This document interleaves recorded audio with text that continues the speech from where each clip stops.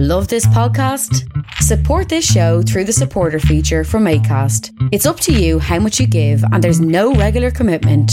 Just hit the link in the show description to support now. This podcast is brought to you by eHarmony, the dating app to find someone you can be yourself with. Why doesn't eHarmony allow copy and paste in first messages? Because you are unique, and your conversations should reflect that. eHarmony wants you to find someone who will get you.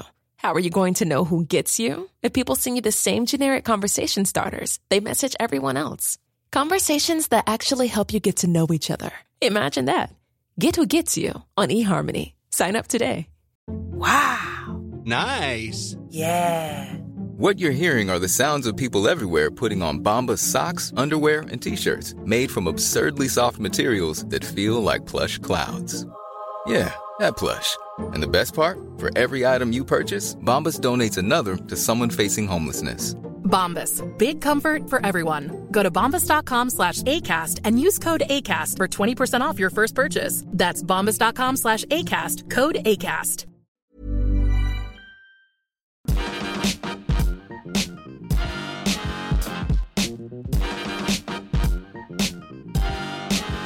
Hello and welcome to the Partly Political Broadcast, a weekly podcast that combines politics and comedy while generally wondering if any of the effort is worth it when politics seems to be doing that all by itself. This is episode 85, I'm Tiernan Douieb, and I love the way that this week Prime Minister Theresa Every Day is UK Snow Day in My Heart May said that her Brexit deal that she made with the EU, which did everything they wanted and nothing she wanted, was a compromise. Yeah, sure it's a compromise. Like when I really wanted my old Star Wars toys in our flat and my wife said she didn't, so we compromised and now I don't have my old Star Wars toys in our flat.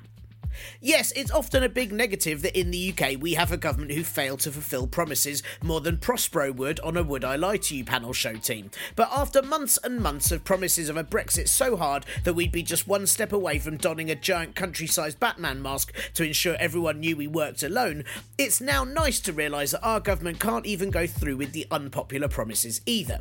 It seems the UK government were visited by the ghosts of all your Christmas futures and took the idea of the season for giving to heart by fulfilling everything on the EU's Christmas list, agreeing to protect the rights of EU citizens, paying a so-called divorce bill of between £35 to £39 billion, and no hard border in Ireland, which means that we may even end up staying in the single market after all. It seems that under that hard Brexit promise, there was a soft Brexit waiting to flop out, and while that will always disappoint a few, many will be relieved that it probably won't be able to shaft us anywhere near as much. Though while the idea of a hard Brexit might not have been your cup of tea, it will still likely piss you off knowing that we may have pretty much exactly what we had before, only now it costs more and we have less control over how it works. Not unlike how I feel every time Apple release a new iPhone. Of course, there is also the problem of whether the government will keep the promise of these deals with the EU anyway, as Brexit Secretary David Davis, a man who is Parliament's bag of polystyrene balls in that he's also useless, polluting, light in substance and yet somehow very hard to get rid of, has managed to contradict everything that was announced on Friday within just a few days, which requires an almost talented level of fuckwittery. Davis said on the BBC's Andrew Marr show that May's deal was just a statement of intent and not legally enforceable. Mate, they can hear you, you know. Davis is the sort of idiot who'd be in a noisy bar and then wait till the pause in a song just to shout loudly about how someone across the room looked like a tit and remain completely oblivious as to why they then punched him in the face. The Irish government have already responded to Davis's comments by saying as far as they were concerned, the agreement that the UK government signed is binding. Because really, what's the point of signing an agreement to move to phase 2 of talks if all of phase 1 was nonsense?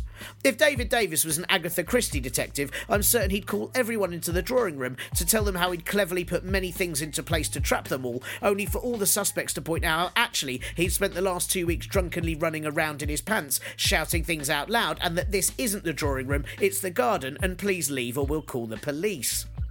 Environmental Secretary and leader of the Anthill mob, Michael Gove, has said that if voters dislike the Brexit agreement, they can change it at the next general election, which is due to be in 2022, when the transitional phase with the EU will have ended and the agreement should have been completed. So, Gove saying that is a bit like saying, if you're angry we're putting your dog down, then you can change that once it's dead and you can get a new one. On the other side of the benches, it seems like the Labour Party have finally sort of almost a bit-ish agreed on their Brexit stance, which appears to be to stay in the single market and customs union, maybe. Shadow Brexit Secretary and first uninteresting default character on most PlayStation shoot-em-ups, Keir Starmer, said that Labour would accept ongoing payments to the EU and instead of free movement, an easy movement for workers. So again, we're paying a lot of money to keep everything the same, but just with a shit rebranding. I mean, now, instead of the freedom of movement, the customs union and the single market that we had, we can have easy movement, a traditions union, and maybe a I am a bit lonely but I'm looking for someone market. In Russia, President and stunt double for Morph, Vladimir Putin, has said that he will run for re-election. And in similar breaking surprise news, bears everywhere have announced that they still have nowhere new to shit. Speaking of Russia, American President and Dayglow Cartman, Donald Trump, is backing accused child molester Roy Moore for the Alabama senator seat. Not that any of that should surprise you, considering the sex offence accusations against Trump and his constant disdain for the little people. Republican candidate Roy Moore is currently in the lead over Democrat candidate Doug Jones for Tuesday's vote, and Trump has said that Jones is soft on crime, even though Jones's history as a US attorney includes him prosecuting 4 members of the Ku Klux Klan for the Birmingham church bombing. But to be fair, Trump is probably just pissed that by putting them in the prison system, Jones stopped those men, no doubt his core supporters, voting for him. Moore is a truly loathsome man with several allegations against him of unwanted sexual advances with teenage girls in the 70s, though that does explain why Trump is backing him. I mean, I bet no one else holds his tiny hands quite so tightly. And lastly, parts of the UK were covered in a carpet of snow all weekend, causing delays at all airports and complete traffic nightmares. This no doubt confused many racists who were probably pleased everything was white while terrified that the snowflakes now have the power to disrupt everything. Season's greetings, pod people, or if you like salt and pepper a lot, seasonings greetings. Did you listeners in the UK enjoy the snow this past weekend? I saw a little boy being pulled along in a sled by his dad in the park near us, and the glee the boy had at all the snow was so brilliantly balanced out by his dad's very miserable, very cold face. It's so magical, isn't it, the snow? You know, until you have to do anything at all outside of your own home, at which point it's shit. I had to drive to a show yesterday, and carefully driving all around London, all I saw were cars that had just slid into walls or skidded into lampposts and buses abandoned at the bottom of hills. It was kind of like a Greek myth moment when the hero walks the path to a monster and sees all the previous heroes turn to stone or dead along the way. Anyway, I had brilliant fun making lots of snow angels. That is what you call it when you skid off the road and hit someone, right? That is, of course, a joke. I didn't do that whatsoever. Also, my comment at the top of the show about my wife not wanting Star Wars toys, that is a joke too. She is far more tolerant than that, to the extent where she's happy for me to lie about her in a joke, and she even likes Star Wars, so I feel I need to absolve her before she gets any hate mail whatsoever about people going, what do you mean? Everyone needs a Boba Fett toy in the bathroom. Thank you so much for listening, and thanks to everyone who's added reviews to the podcast over the last few weeks. It's now on 93 iTunes reviews, which is amazing. Are there 7 of you out there who haven't yet reviewed the show and would like to? Please do. I have asked Santa for 100 reviews for Christmas, but it's likely that he only has one iTunes account, so look, it's a lot easier if you guys do it. Of course, if you don't use iTunes, as someone the other day told me on Twitter that Apple are evil, though he could have just been a very serious Christian, then please do review on the podcast apps that you do use, from Acast's own pod app to Soundhole or Castwank or the other ones that I've made up. Please do that would be brilliant. Also, thank you to Vicky J, who donated to the Patreon last week, which is hugely appreciated. But as you may have seen, Patreon have changed the way that they work, meaning that instead of charging the receiver, i.e. me, for your contributions, they have added their admin cost to the donator, which feels a little bit shitty. I mean, what encourages people to donate more than knowing that they have to pay more than they intend to? It's a bit weird to me. It means instead of me losing 5% of the donated fees, it means you, as the payer, now have to pay 2.9% extra plus 35 cents, I think. And, I mean, that's just makes me feel a bit uncomfortable. I mean, for example, if you give me a $1 donation, now you have to pay Patreon $1.74. So, look, anyway, it doesn't feel right. I'm looking into see if there's another site that I can use instead. I don't know if Patreon are going to reconsider, because quite a lot of people are complaining. But if you donate to the Patreon, at patreon.com/parpolbro, it is really helpful to me. I really find the monthly donations so useful. But I can also understand if you need to cancel cancel since this announcement, and I hope that you'll either donate to the kofi.com/parpolbro account instead, or change over to whatever I can find to use instead in the new year. But I will keep you posted. And again, thank you to all of those who do donate, because it is brilliantly lovely of you and really does help me make this podcast better. For those of you on the Partly Political Broadcast Facebook group, and thank you to people that keep joining, it's brilliant. It's getting a bit more interesting on there now. I've now made Kat Day an admin on there, and if you don't know Kat, she runs the excellent science blog Chronicle Flask, and she's a regular listener, has been for ages, and she also types up the linear notes for this podcast weekly, which I then pop on the Facebook page every week for those of you that want to do further reading or just try and work out how to spell my name. Kat is now adding lots of fun and interesting stuff to the group regularly, which is really good because, as you know, I'm really crap at remembering to do it. So please do, however, also continue contributing to it, because it is really nice when some sort of sensible discussions manage to happen on there, and there's only so many links and stories that I can find, so the more stuff you're popping up there means the more stuff I see and the more stuff I can include on this. Right, last bit of admin. This podcast this week is, as I've mentioned it before, the last proper show for 2017, although I'm going to try and put a few bits out to bridge the gap before it all starts up again, probably just for subscribers, so make sure you subscribe to the show, and then I should be starting back up on January the 16th of next year. And I'm doing that because, well, Parliament's going to be closed for quite a lot of that. Also, I really need a bit of a break, and it's going to give me time to finally try and get the website working, and also to plot and plan what to do with this podcast next year in terms of guests, subjects, shit puns, and how to get even more listeners on board. So if you have any suggestions for anything that you'd like to hear on this show in 2018, now is a good time to really get in touch at partlypoliticalbroadcast@gmail.com, or the Twitter or the Facebook, because I've got time to actually look into it and chase people up. If for some really odd reason you need more me in your ears over the next few weeks, firstly, what is wrong with you? Secondly, I am on the recently released Stop and Search podcast, which is hosted by Jason Reed, who we had on this show back in July talking about drugs laws, and I'm one of the guests on his this time, and I successfully reveal how little I know about drugs laws or how media works, and at the end I got asked how I feel about drugs laws, and instead of saying anything remotely sensible, I just talked about a rave I went to in Prague about 16 years ago that I really enjoyed. And then after I spoke, both Felicity Morse, who's a journalist, and Andrew Doyle, who's a writer, they spoke after me, and they gave really sensible, clever answers that made me go, really wish I'd said that. Anyway, it is a fun listen though, so please do check that out. And also, yesterday I recorded a really fun chat with brilliant comedian Ramesh Ranganathan for his Hip Hop Saved My Life podcast, where we probably didn't talk enough about hip hop, but we did make each other laugh a lot. So that should be out in a few weeks as well. Ramesh also interviewed my brother, The Last Skeptic too, who does all the music for this show, so I think his interview will come out first and will also be worth a listen as well. Right. Phew. On this week's show, the very last show of 2017, the last partly political broadcast of this shitty year, I have managed to, and big thanks particularly to Dave Pickering for this, get a positive and optimistic interview. Yes, really. I mean, with all the bleak news this year, I was determined to finish 2017 with something at least vaguely cheery, and so thankfully, I got to speak to the brilliantly inspiring Sarah Corbett from the Craftist Collective, who talked to me about her notion of gentle protest, and I really hope it leaves you feeling as hopeful and as positive as it left me. Sadly, though, to completely counteract that feeling, there's also some Brexit fallout for balance. But firstly, to kick things off, here's this. Labour leader Jeremy Corbyn and Shadow Chancellor John McDonnell, aka the Marx Brothers, have backed the Divest Parliament campaign, which no, isn't a campaign for all ministers to wear tie-dyed undergarments, but instead, Divest Parliament, do you see what I did there? Yes, it was terrible, is a campaign asking MPs to demand their Parliamentary Contributory Pension Fund remove its investments in the fossil fuel industry.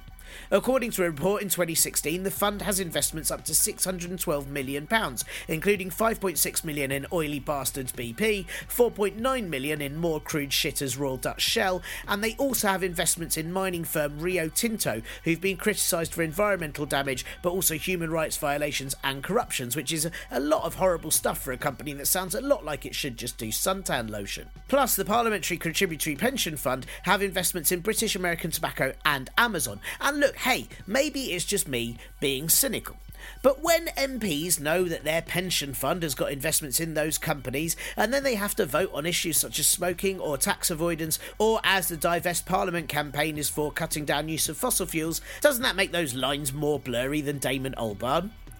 Labour have pledged that 60% of all energy comes from zero carbon or renewable sources by 2030, so it makes sense that Corbyn and McDonnell are backing this campaign, as are 76 other Labour MPs or former MPs.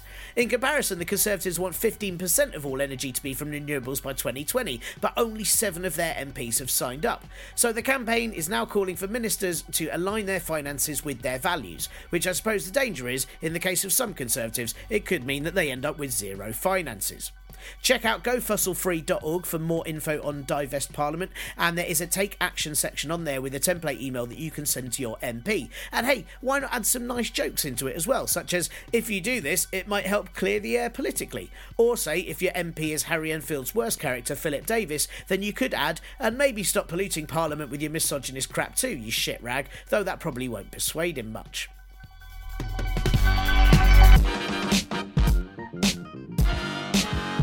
How do you like to protest?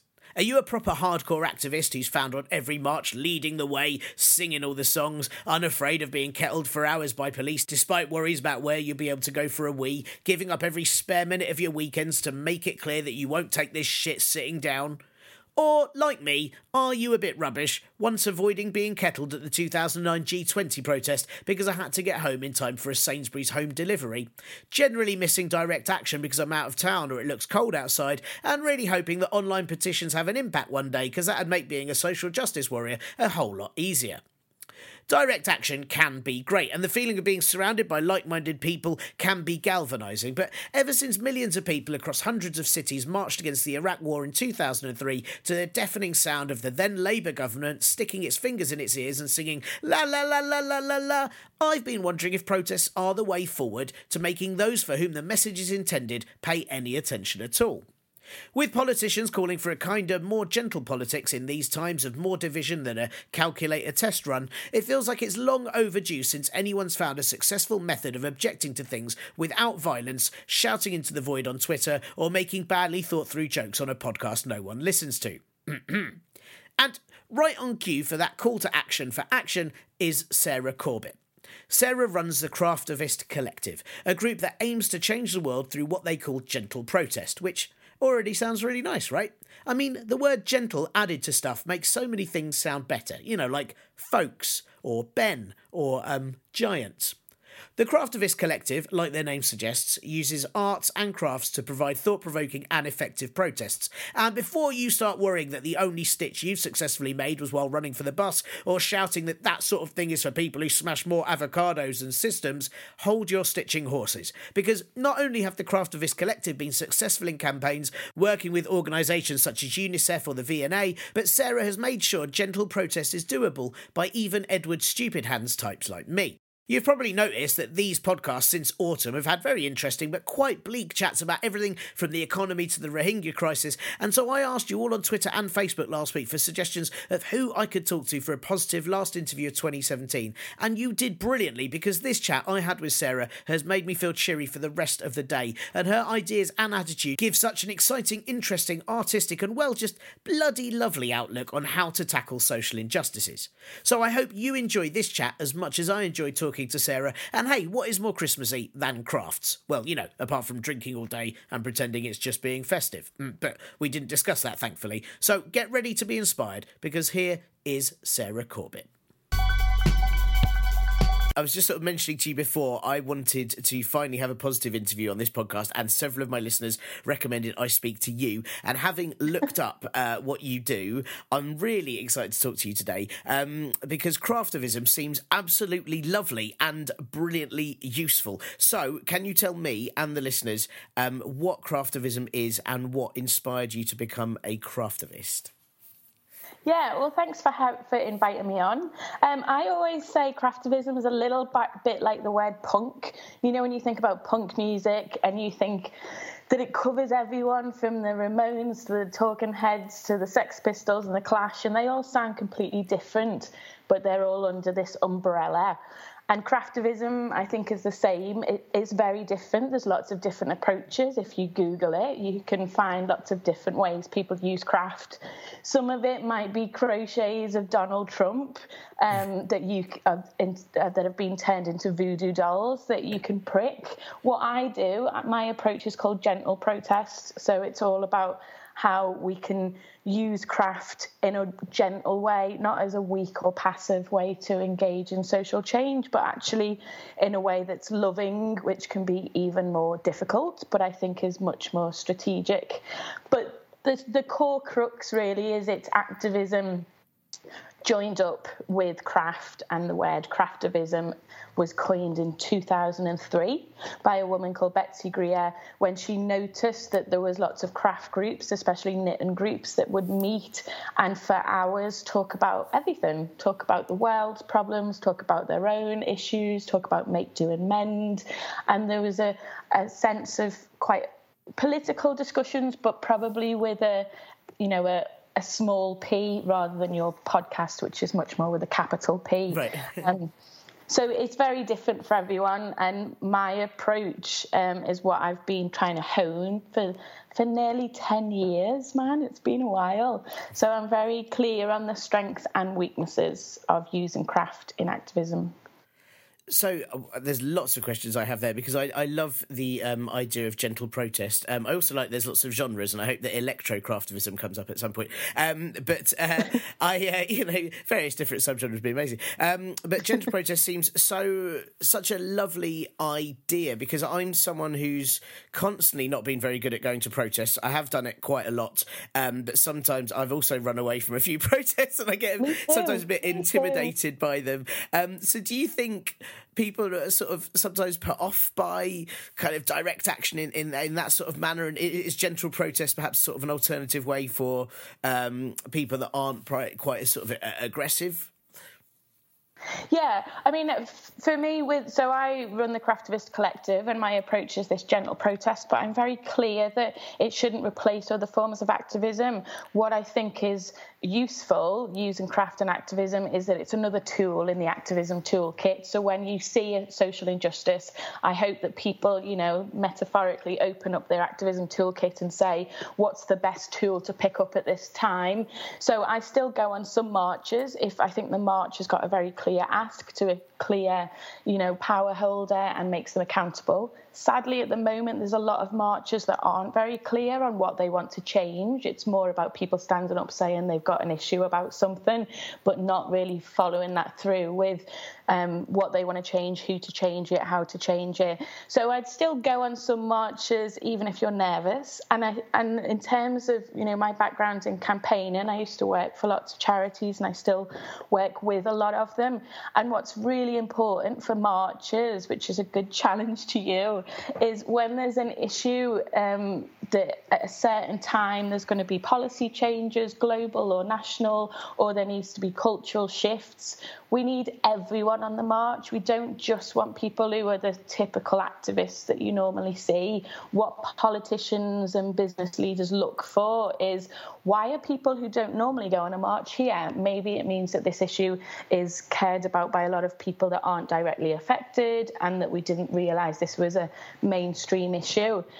But at the same time, I'm an introvert, which means that marches drain me of energy. So in terms of being a strategic activist and change maker in my personal life and also professionally, I need to be really strict on what I can and can't do, like we all need to. And I did a TEDx talk last year called Activism Needs Introverts, and it specifically talks about what skills we have as introverts, how we're better at one-to-one conversations than mobilizing huge amounts of people. We much prefer thinking on our own and thinking very deeply about issues and good at the detail and strategies, rather than we're not so good at seeing an issue and immediately going out to try and change it. So there's strengths and weaknesses to introverts and extroverts. So I think it's seeing where your strength is and where your circle of influence is. And then, all of my, whether it's craftivism or activism that I do, I think it needs to be as strategic as possible and as sustainable as possible, because if this year and last year's taught us anything, is that, there's so many issues we care about that we can just be overwhelmed and do nothing, or we can do so much and burn out and then we're no use to anyone, and we're not going to get anyone join our campaign if we look exhausted and stressed and negative and not focusing on the hope we want in the world. So I think it's seeing it as a mix. As some people, my sister is amazing on marches, galvanizes people, loves the chants, wears the big slogan t-shirts. I'm not so good in that area. I'm much better at small, quiet conversations with people, challenging neighbours and friends if they say anything that's harmful or they're part of an unjust system, that I can challenge them in a loving way. So I think for you, it's seeing where you can be of best use. And sometimes that's picking up a needle and thread, even if you never have before. That's brilliant. I mean, it's one of the things, I watched your TED Talk, which I think is the one that you mentioned about... different one. You watched the one called The Art of Gentle Protest. Right, okay. I'm very sorry. I need to catch up on your more recent one then, which the Art of Gentle Protest one was, I found hugely inspiring and just fascinating as well, because as someone who I appreciate arts and crafts and have in the past been quite, or attempted to be quite arty, probably not succeeded very well, but I was probably... would have cynically slightly questioned whether arts or crafts could have made much of a difference. But what you've been doing shows that actually, if you, as you say, if you do it very tactically and strategically, it absolutely can. Can you tell us a little bit about how it's worked in the past and what you've done? Yeah, I mean, the first thing to say is I never went to art school. I didn't learn craft at school. I learned a few years ago on YouTube. So if I can do it, anyone can do it. And I've done workshops all over the world with some people who've literally never picked up a needle and thread before, and they have been able to do it. Some people haven't because of disability issues, but everyone else has been able to do it. So if I can do it, you can totally do it.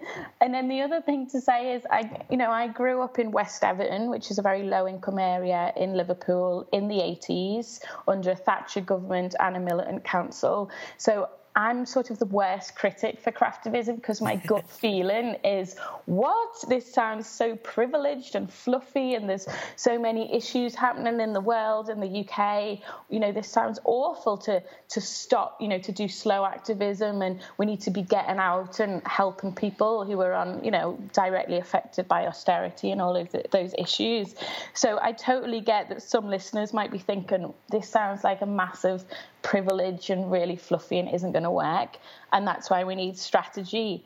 But there is I think if it is done strategically, it really works. So there's a few core benefits, and I've got a big 87,000 word book all about this, so I won't say too much because you can read the book and find out more. But some of the main things are the fact that you're doing a repetitive hand action, which is small and often over text. So I use lots of text that people stitch. It means that you can't do craft fast because you make a knot or you break your thread or you can't thread your needle. It forces you to slow down. And in this busy world that we're in, it's really important for our bodies and for our brains to slow down so we can think clearly, think strategically, especially if we're really angry about an injustice, which we should be. To just act out in anger means that we're not strategic and we often regret what we've done, like in most parts of our lives. You say something you regret or you treat people how you wouldn't want to be treated. So to channel that anger into something physical is really good for our mental health, and it's good for clarity of our minds because it helps us think more critically and strategically. But also for people like you and me who are a bit nervous of marches and shouting and avoid them at all costs, by stitching with other people, which you can do, you can stitch on your own if you want, or you can stitch with other people. The fact that you don't need eye contact while you're having these discussions, and in all of my craftivism kits, I have these crafter thought questions, which are quite meaty questions to think about. How do you thread your values through what you do?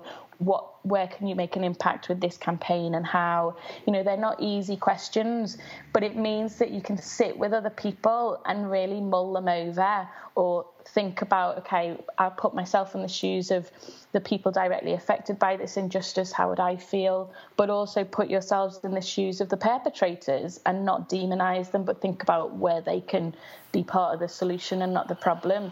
So that slow, quiet activism, I think, is so powerful, and without using your hands at the same time, using your head, hands and heart together, I think is a really powerful way of doing activism, which a lot of other activism tools in the toolkit don't offer. And craft is quite a unique way to think critically and slowly and discuss issues with people who might be nervous, people who sometimes want to run off and do stuff too quickly. It forces them to rethink. And you can't do that with Peyton, and you can't do that with computer games. They have very different skills that you can bring into activism, but handicraft, I think, is quite unique to use in activism in a particular way for that slow, quiet activism. Does that make sense? Yeah, oh, absolutely. And I mean, one of the things that really struck me about the TED Talk that I did watch was, and I would highly advise all the listeners to check that out, was the response. So just sort of, I don't want to summarise this incorrectly, but you were trying to persuade Marks and Spencer's to adopt the independent living wage for their staff. But what I found wonderful was that you presented them with it was handkerchiefs, wasn't it? Or yes, napkins? It was. Yeah. So, and you were right. Handkerchiefs, right? Sorry, and the beautifully crafted, beautifully woven ones, and the response that they gave to it was so lovely and human, and almost very touching, that they actually were so warmed by the fact that they'd been given a gift, and that made them think a lot more about your cause. And is that normally the sort of response? Because I think most people love receiving a gift that's been thought about. I think there's no one in the world that isn't touched by that, So does that gives it a very different kind of power, doesn't it? Yeah, absolutely. And the reason we gave gifts to the board members was because the CEO of Marks and Spencer at the time was purposefully ignoring saying no to being invited to have a meeting about the living wage. For 3 years, he was saying, nope, not interested. So the strategy was, okay, well, who's above the CEO? It's the board members. Board members often don't get campaigned at, are not targeted. So it's quite, they're not used to it. Also, we bought shares to be at the Marks and Spencer's AGM, so we were shareholders. I targeted people across the UK who were Marks and Spencer's loyal customers, because the M&S are going to listen to them more than they listen to, 15-year-old boys in anarchist black hoodies. Whether that's right or wrong is a different podcast, I think. But there was all of that around it. But there's definitely, for me, this very universal theme that for me is common sense, but annoyingly that's not that common, is it, in our country at the moment, is how we should treat people how we want to be treated. And also in activism, we should really be focusing on what's the vision that we want for the world of being beautiful, kind and just, and how do we get to that vision, rather than focusing on this is the problem, you need to fix the problem. Because the way our brains and psychology works is we need to know what we're aiming towards, otherwise we physically our brain doesn't know how to get out of this problem. So there was lots of reasons. We used a handkerchief because we asked, I bought the handkerchiefs from Marks and Spencer, so we were seen as customers and not people boycotting them. But we made every handkerchief bespoke to each board member. Because like you said, when you receive a gift, it's hard to ignore. Sometimes we get given gifts, like at Christmas when an old lady makes you a Christmas jumper that is disgusting, and you just think, I'm never going to wear this. And if I get given a gift that's pale pink, I think immediately I'm thinking, do you not know me? I'm never going to wear pale pink. So there's different gifts that work and don't. For us, I told the craftivists that I picked for their board member, I said, I'm giving you one board member to stitch a beautiful, timeless, positive quote on the handkerchief saying, don't blow it, use your power for good, what a responsibility and an amazing opportunity you have in your job. And we put a quote by someone we thought that board member would love. So we Googled everything out of that board member. I can't say swear words, can I? But we Googled... Oh, you can swear all you like on this. Yeah, that's fine. As a Scouser, that's good. We Googled I basically told the craftivists, Google the fuck out of them. Look at what colours they wear. Look at LinkedIn, at what hobbies they have. Are they trustees of one of them was a trustee of an opera house. So their timeless quote about being the change they wish to see in the world was by a musician. One of them was a trustee of Kew Gardens, so we had a quote about how she could flourish in her role and had flowers all over her handkerchief. So it wasn't transactional, and it didn't say anything about the living wage on the handkerchief. But then we wrote very long handwritten letters to go with them to say, while I was stitching this for you, which took a few hours, I was thinking about how difficult your job is, how impressive it is that you've got to that position, but also what an amazing opportunity it is for you to shape the way that the retail sector works. And M&S are so influential for high-end and low-end stores. If you pay the living wage, others would too. And also I was thinking about how difficult it is for people to live on minimum wage. You know, it's not something that's possible in the UK, which is why we have an independent living wage. And we love M&S staff, and we're shocked that M&S don't pay it, and we'd love you to pay it because we love M&S and we want you to be the best company you can, and it makes business sense for these reasons, blah blah blah. But it was all of that package. We used lowercase instead of uppercase. It wasn't shouty. I told my craftivists that no exclamation marks are allowed because it's too aggressive. But it was all about, if you were a board member, how would you feel to get this gift? And how can we try and encourage them to implement the living wage rather than try and compete for power, which is what we often do as activists. We try and take power away, or we say you should do this. And within when we handed over the handkerchiefs, they were really moved. Some of them, sadly, were not, but that was really good intel for us to find out who was really touched and who really cared about the issue, and also who seemed like they didn't really care, and we'd not engage them as much in the future. But we had lots of meetings with them after having none, and within 10 months, they'd announced that they were paying the living wage to 50,000 staff. And we met them at the next AGM. And instead of saying, look, we've won, we said, well done, M&S. And we gave them small key rings of jigsaw pieces that we'd made, saying the next piece of the puzzle is to become accredited living wage employers, which is important. And we know it's difficult, but you can do it. And we went and said, well done. And we said, we know your job is difficult. And they immediately looked at us and said, oh, thanks for saying that, because, it is a difficult job. So, it's not going to work for everyone. I don't think Donald Trump or Theresa May are going to be persuaded with a handkerchief.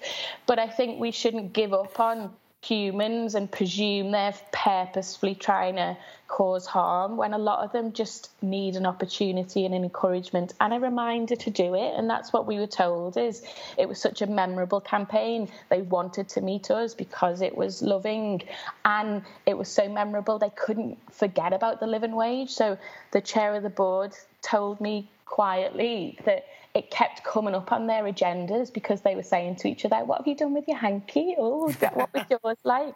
So there's so many different elements to it that I think made it work. And it works differently for different people because we're all unique beings. But the main thing was very much saying, we believe you can be wonderful in your job, rather than we're going to presume that you're horrible people because you're high up in power, which is not helpful for anyone, including ourselves and our own well-being. We'll be back with Sarah in a minute, but... When you're ready to pop the question, the last thing you want to do is second-guess the ring. At BlueNile.com, you can design a one-of-a-kind ring with the ease and convenience of shopping online. Choose your diamond and setting. When you find the one, you'll get it delivered right to your door. Go to BlueNile.com and use promo code LISTEN to get $50 off your purchase of $500 or more. That's code LISTEN at BlueNile.com for $50 off your purchase. BlueNile.com, code LISTEN. Since 2013, Bombas has donated over 100 million socks, underwear, and T-shirts to those facing homelessness. If we counted those on air, this ad would last over 1,157 days. But if we counted the time it takes to make a donation possible, it would take just a few clicks. Because every time you make a purchase, Bombas donates an item to someone who needs it. Go to bombas.com/ACAST and use code ACAST for 20% off your first purchase. That's bombas.com/ACAST, code ACAST. I'm Sandra, and I'm just the professional your small business was looking for. But you didn't hire me because you didn't use LinkedIn Jobs. LinkedIn has professionals you can't find anywhere else, including those who aren't actively looking for a new job, but might be open to the perfect role, like me. In a given month, over 70% of LinkedIn users don't visit other leading job sites. So if you're not looking on LinkedIn, you'll miss out on great candidates like Sandra. Start hiring professionals like a professional. Post your free job on linkedin.com/spoken today. First, Brexit fallout! Brexit fallout! Brexit fallout! So, here we go, last Brexit fallout of 2017, and I'm pleased to say that this should leave you feeling reassured, informed, and as though perhaps next year holds some genuine I'm so sorry. I just couldn't keep that up. I mean, as far as I'm concerned, if Brexit was a movie, you could probably remove the last 12 months as a deleted scene, knowing that it wouldn't make a single bit of difference to the narrative timeline because you'd still be at the beginning. Or you could include them, but to the sort of sound of a tuba with various quick scenes of the Brexit team repeatedly walking into walls or each other and then falling over a lot like a lot of toy robot dogs in a confined space. I mean, what is your favourite Brexit theory on it all? Are the government purposefully trying to do Brexit so badly that it doesn't happen, or it does and they then lose to Labour, letting Labour deal with such horrors that when the Conservatives return in, say, 10 years with a new leader, they sweep up and keep pulling that whole last Labour government shit again? Or are they aiming to ruin things so that all red tape and human rights can just go fuck off, so they can then get really rich on selling working class Brits as indentured servants to various dictators that disgraced MP Liam the disgraced Fox has already had lunch with? Or are they just the biggest, most useless idiots this side of the Atlantic? A, B, or C? I'm going to take a gamble and go all three like the world's worst multi-buy deal. Last week saw the government have the sort of negotiating skills that if they were gunmen taking hostages, it would see them handing themselves over to the police without any deals, ransoms or trousers, and having given up all their hostages and somehow their 3-digit credit card security codes before the police had even tried to call them once. I mean, the week started with the government certain that they would get to phase 2 of the Brexit talks. You know, the bit where the 27 other EU countries meet with them individually to arrange deals, which would take forever all by itself but had to be sorted by early December. But somehow, rather than get to phase 2, the government didn't so much get stuck at the starting blocks as locked in the changing rooms while they heard the starting pistol fire outside. The DUP, who are meant to be backing the government, derailed the chances of a special deal for Northern Ireland to retain certain EU trade legislation to avoid a hard border, after the DUP said that they didn't want a deal that was going to be different to the rest of the UK. Cool, guys, so you want the same as the rest of the United Kingdom, yeah? So you're cool with abortion and same-sex marriage too, just like us, right, guys? Guys? Hello, guys? Hello, guys? Weird.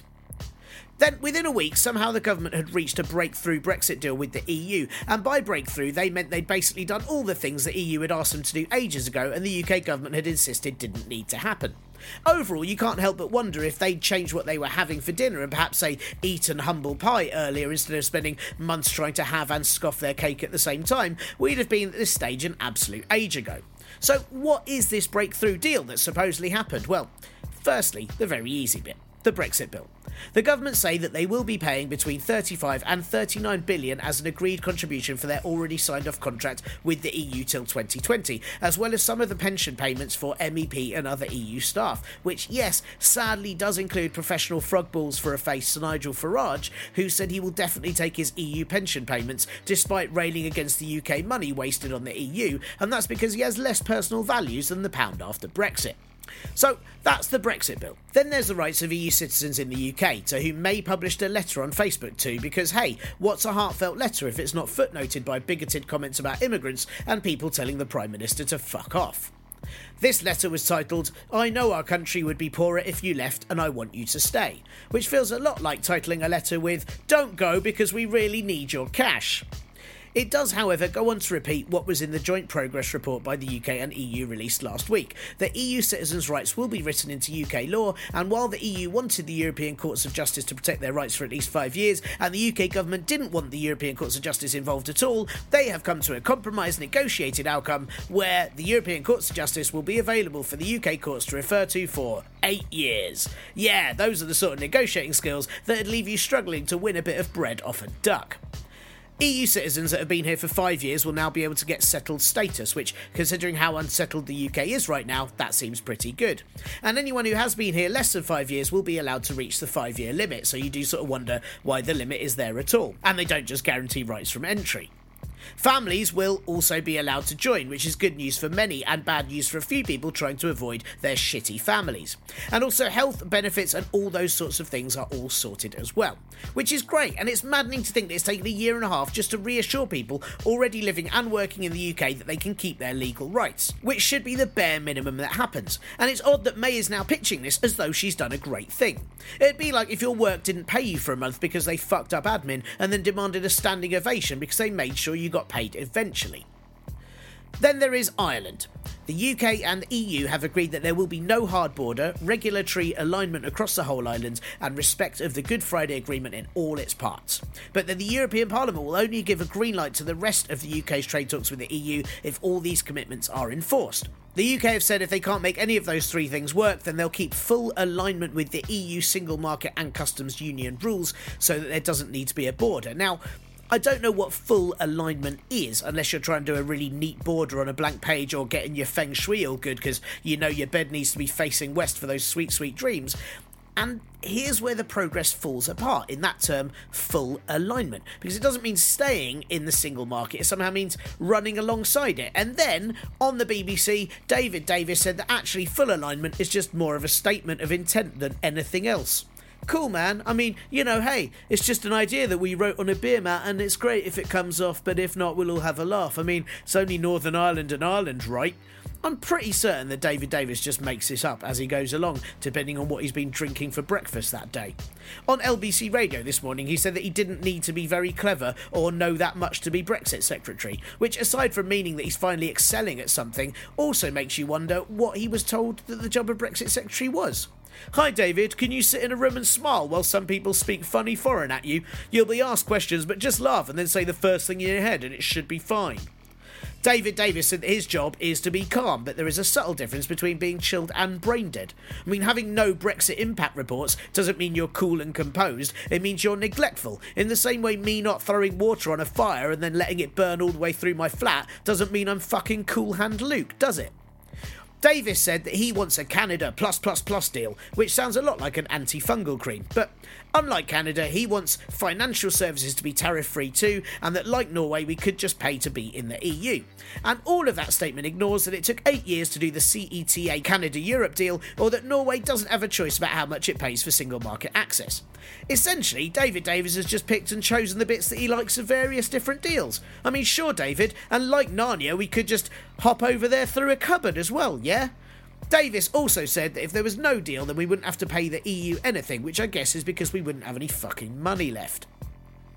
Funnily enough, within hours of Davis's comments on the Marr Show, Ireland responded because it turns out they heard Davis say those things about being a statement of intent. Because it turns out somehow they can speak English there in that island as well. And they have the internet and the televisions. And they are now saying that along with the other 27 countries in the EU, they will hold the UK to this agreement. Which then caused David Davis to U-turn and say that the Irish border was more than legally enforceable. Which... what the fuck does that mean? More than legally enforceable? What's more than legally? Is he saying the army will enforce it? Isn't that exactly the sort of shit that led to a border in the first place? While the government had said repeatedly that from the 29th of March 2019 the UK would be leaving the single market and the customs union, we will now be staying in the single market and customs union during the 2-year transition period. And again, that's exactly what everyone said they should do, and the government said no because all their toys were out of the pram, but they still wanted to chuck stuff out, so common sense just got thrown out next.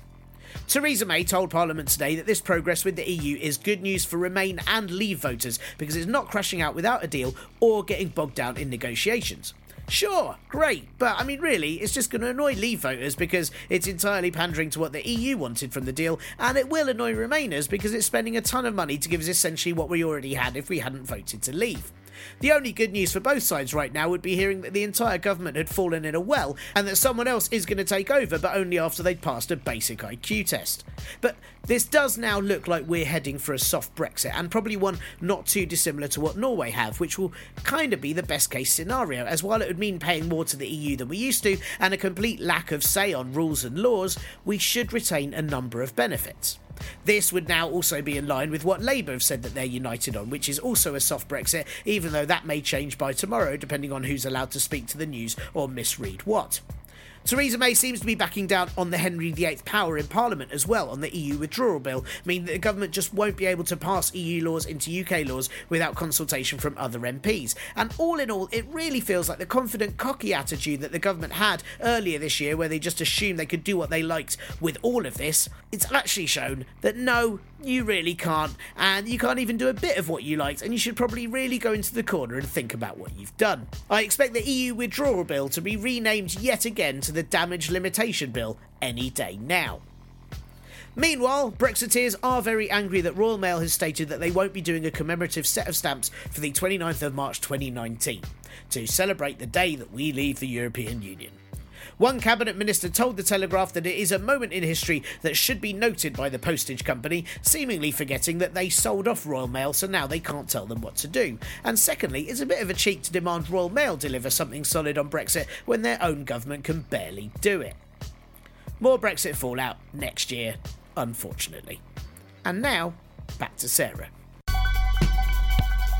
It's sort of brings humanity back to activism. You know, yeah. I think it's a very bad, probably, analogy, but as a comedian, when I host gigs, I know that if I attack the front row and make fun of them, they're not going to laugh as much because they don't feel very comfortable. However, if I gently talk to them, they'll talk to me, and then I can make some jokes about that in a fun way. It's all about your kind of attitude towards other people, making them feel comfortable, and as though you understand that they're a human too. And valued, you know, when your mum, when someone that loves you says, I'm not angry, I'm just disappointed, it's so much worse than if they scream at you, because they're saying, I think you can do better than this and I love you.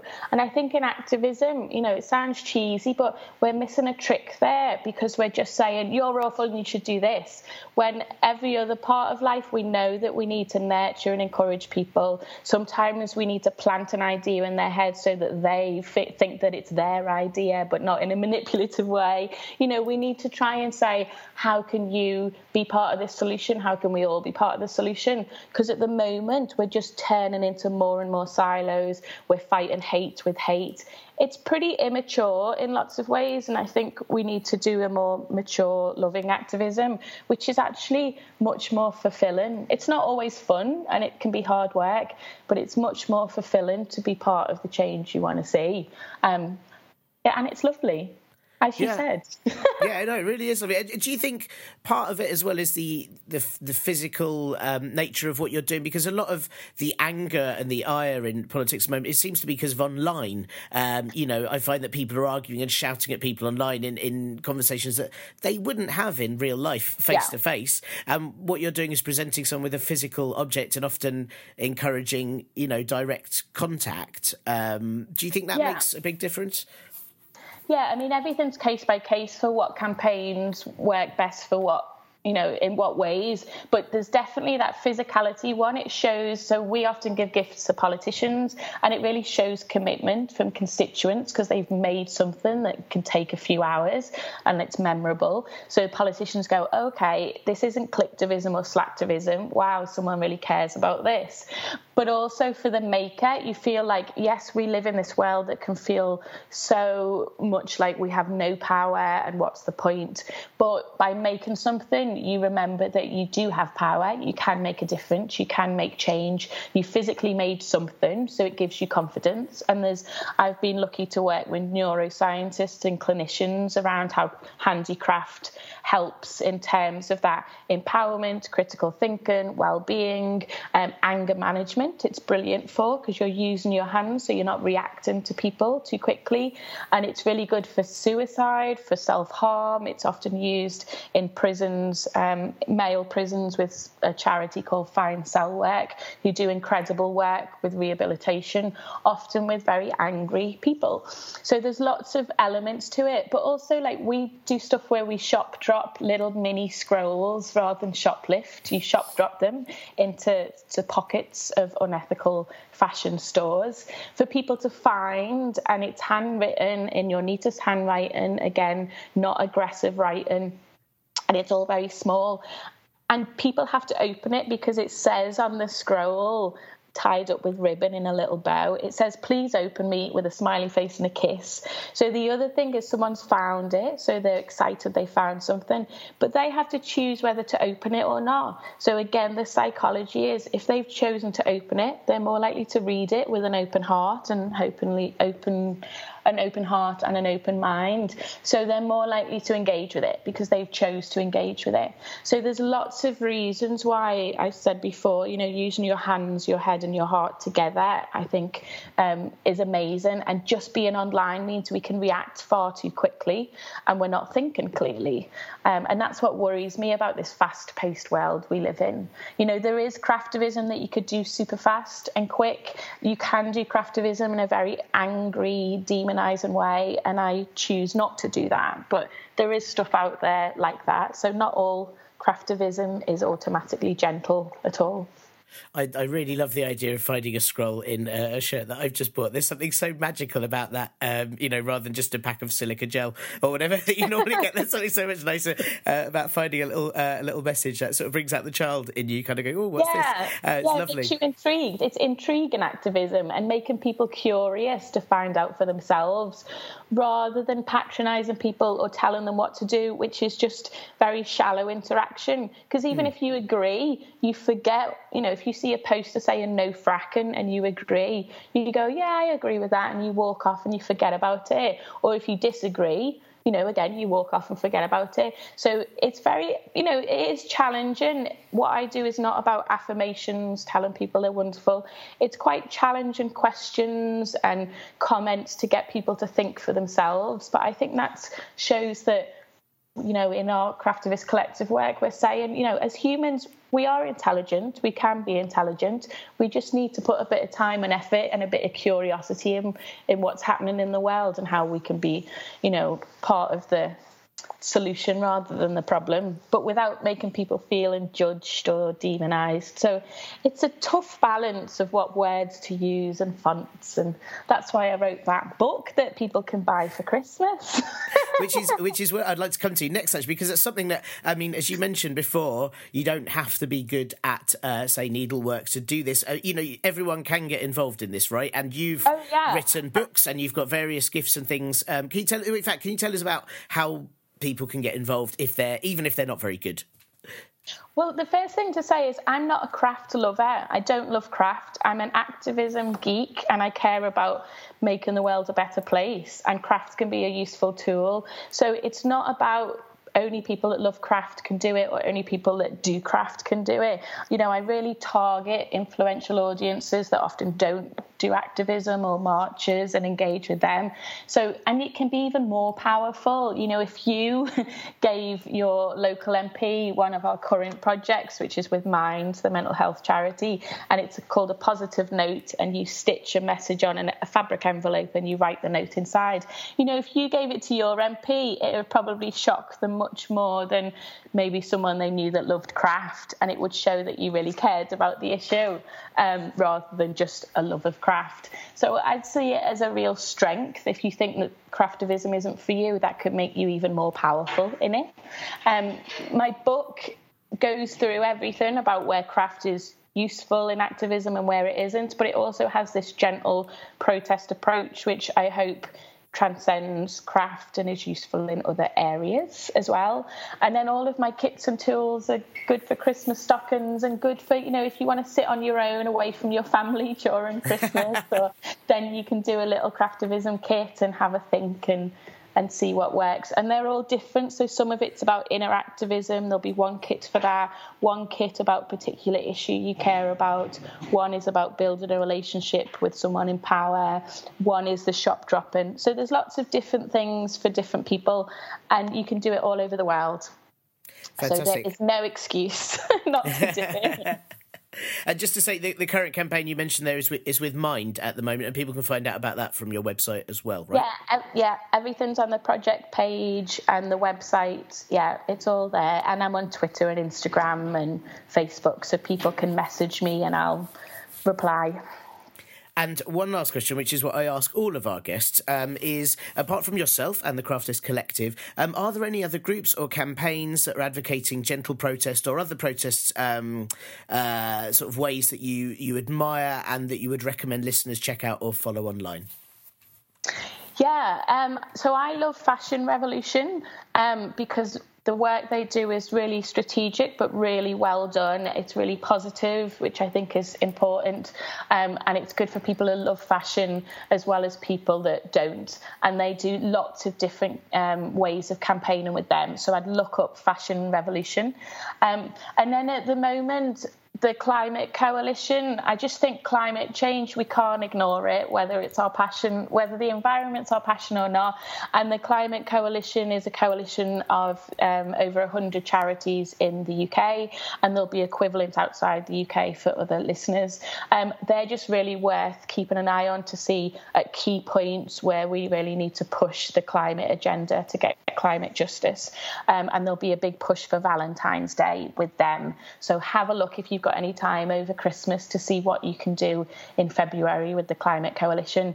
But over Christmas until March, it's really important time and around mental health, which is why I'm doing a project with Mind, because mental health is in all the political party manifestos. There's a real clear target to have mental health equal to physical health in terms of services. And, you know, we've just had a general election, so politicians are really trying to engage with their constituents, whether they're new politicians or whether they've had a bigger majority or a smaller one.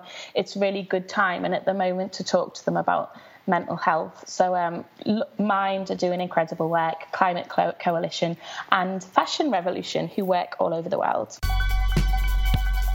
Big thanks to Sarah for that. She is such a brilliantly positive and fascinating person, and I would highly recommend you check out her 4 TED Talks, the most recent one of which is called Activism Needs Introverts and has already had over 500,000 views, which is quite amazing. You can find Sarah and the Craftivist Collective on Twitter at Craftivists, on Facebook at Craftivist Collective, and online at craftivist-collective.com, where you can also get loads of brilliant Craftivist gifts, which are ace if you, like me, still really desperately need to get some Christmas presents for some people. And you can also get Sarah's latest book, How to Be a Craftivist, The Art of Gentle Protest, as well as the Positive Note Kit, which Sarah mentioned during our talk, and all the proceeds from that go to the charity Mind. So, now, apart from 2 guests who I tried to get on earlier this year and have hopefully rearranged, this show will now be in need of guests for 2018. So it is a perfect time to bother me with all your suggestions for who would be good to talk to, positively wise or usual depressing chat. And you can send those to me at ParpolBro on Twitter, the Partly Political Broadcast group on Facebook, or partlypoliticalbroadcast@gmail.com. Or perhaps, hey, write to Father Christmas asking him to deliver the podcast that you like, and you'll wake up on Christmas morning to excitedly find that you've been given socks again because you're an adult, Father Christmas doesn't exist, and your family are hugely unimaginative. Email is, as always, best. And that is all for this year's Partly Political Broadcast podcast, so thank you so very much for listening to what has been a year of, well, mostly awful. But hopefully this podcast has helped you laugh instead of cry at least some of it, and maybe be a teeny bit informed on other bits, or if nothing else, just cause a temporary diversion where you're just for a second more angry at my terrible jingles or badly recorded interviews rather than the state of humanity.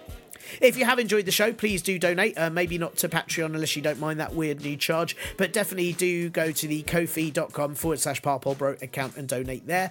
Please also give the show a review, and just do get in contact about anything you like, from politics to swapsies for unwanted Christmas presents. You know, when you bought yet another peregrine falcon and you're like, I don't need any more for my bird army of doom. Does anyone want to exchange it for a leaf blower or brio set? You know how it is. Thank you to Acast, who have graciously hosted this podcast since back in April, and to my brother The Last Skeptic, who's let me steal his music for a whole 85 episodes now. This will be back next year, when we'll all be saying, oh wow, this is really bad. I mean, at least last year had that video of the Irish people with the bat in their kitchen. If you're a podcast subscriber, keep your ears out for some bonus noises from me over the next few weeks, and do have a very, very lovely Christmas, and I wish you all some snappy new gear. Bye! This week's show was brought to you by David Davis's Horoscopes. Do you wish to know nothing about your future? Well, ask Mystic David, who will tell you something he's just thought of in a very confident manner before calling you 4 hours later to say the opposite. Sagittarius, there is a wind of change around you today, except that doesn't mean anything will change or there'll be any wind. Or, hang on, this might all be for Taurus. Hey, which one is a horse and which is a bull? Content like that for just £35 billion per outcome.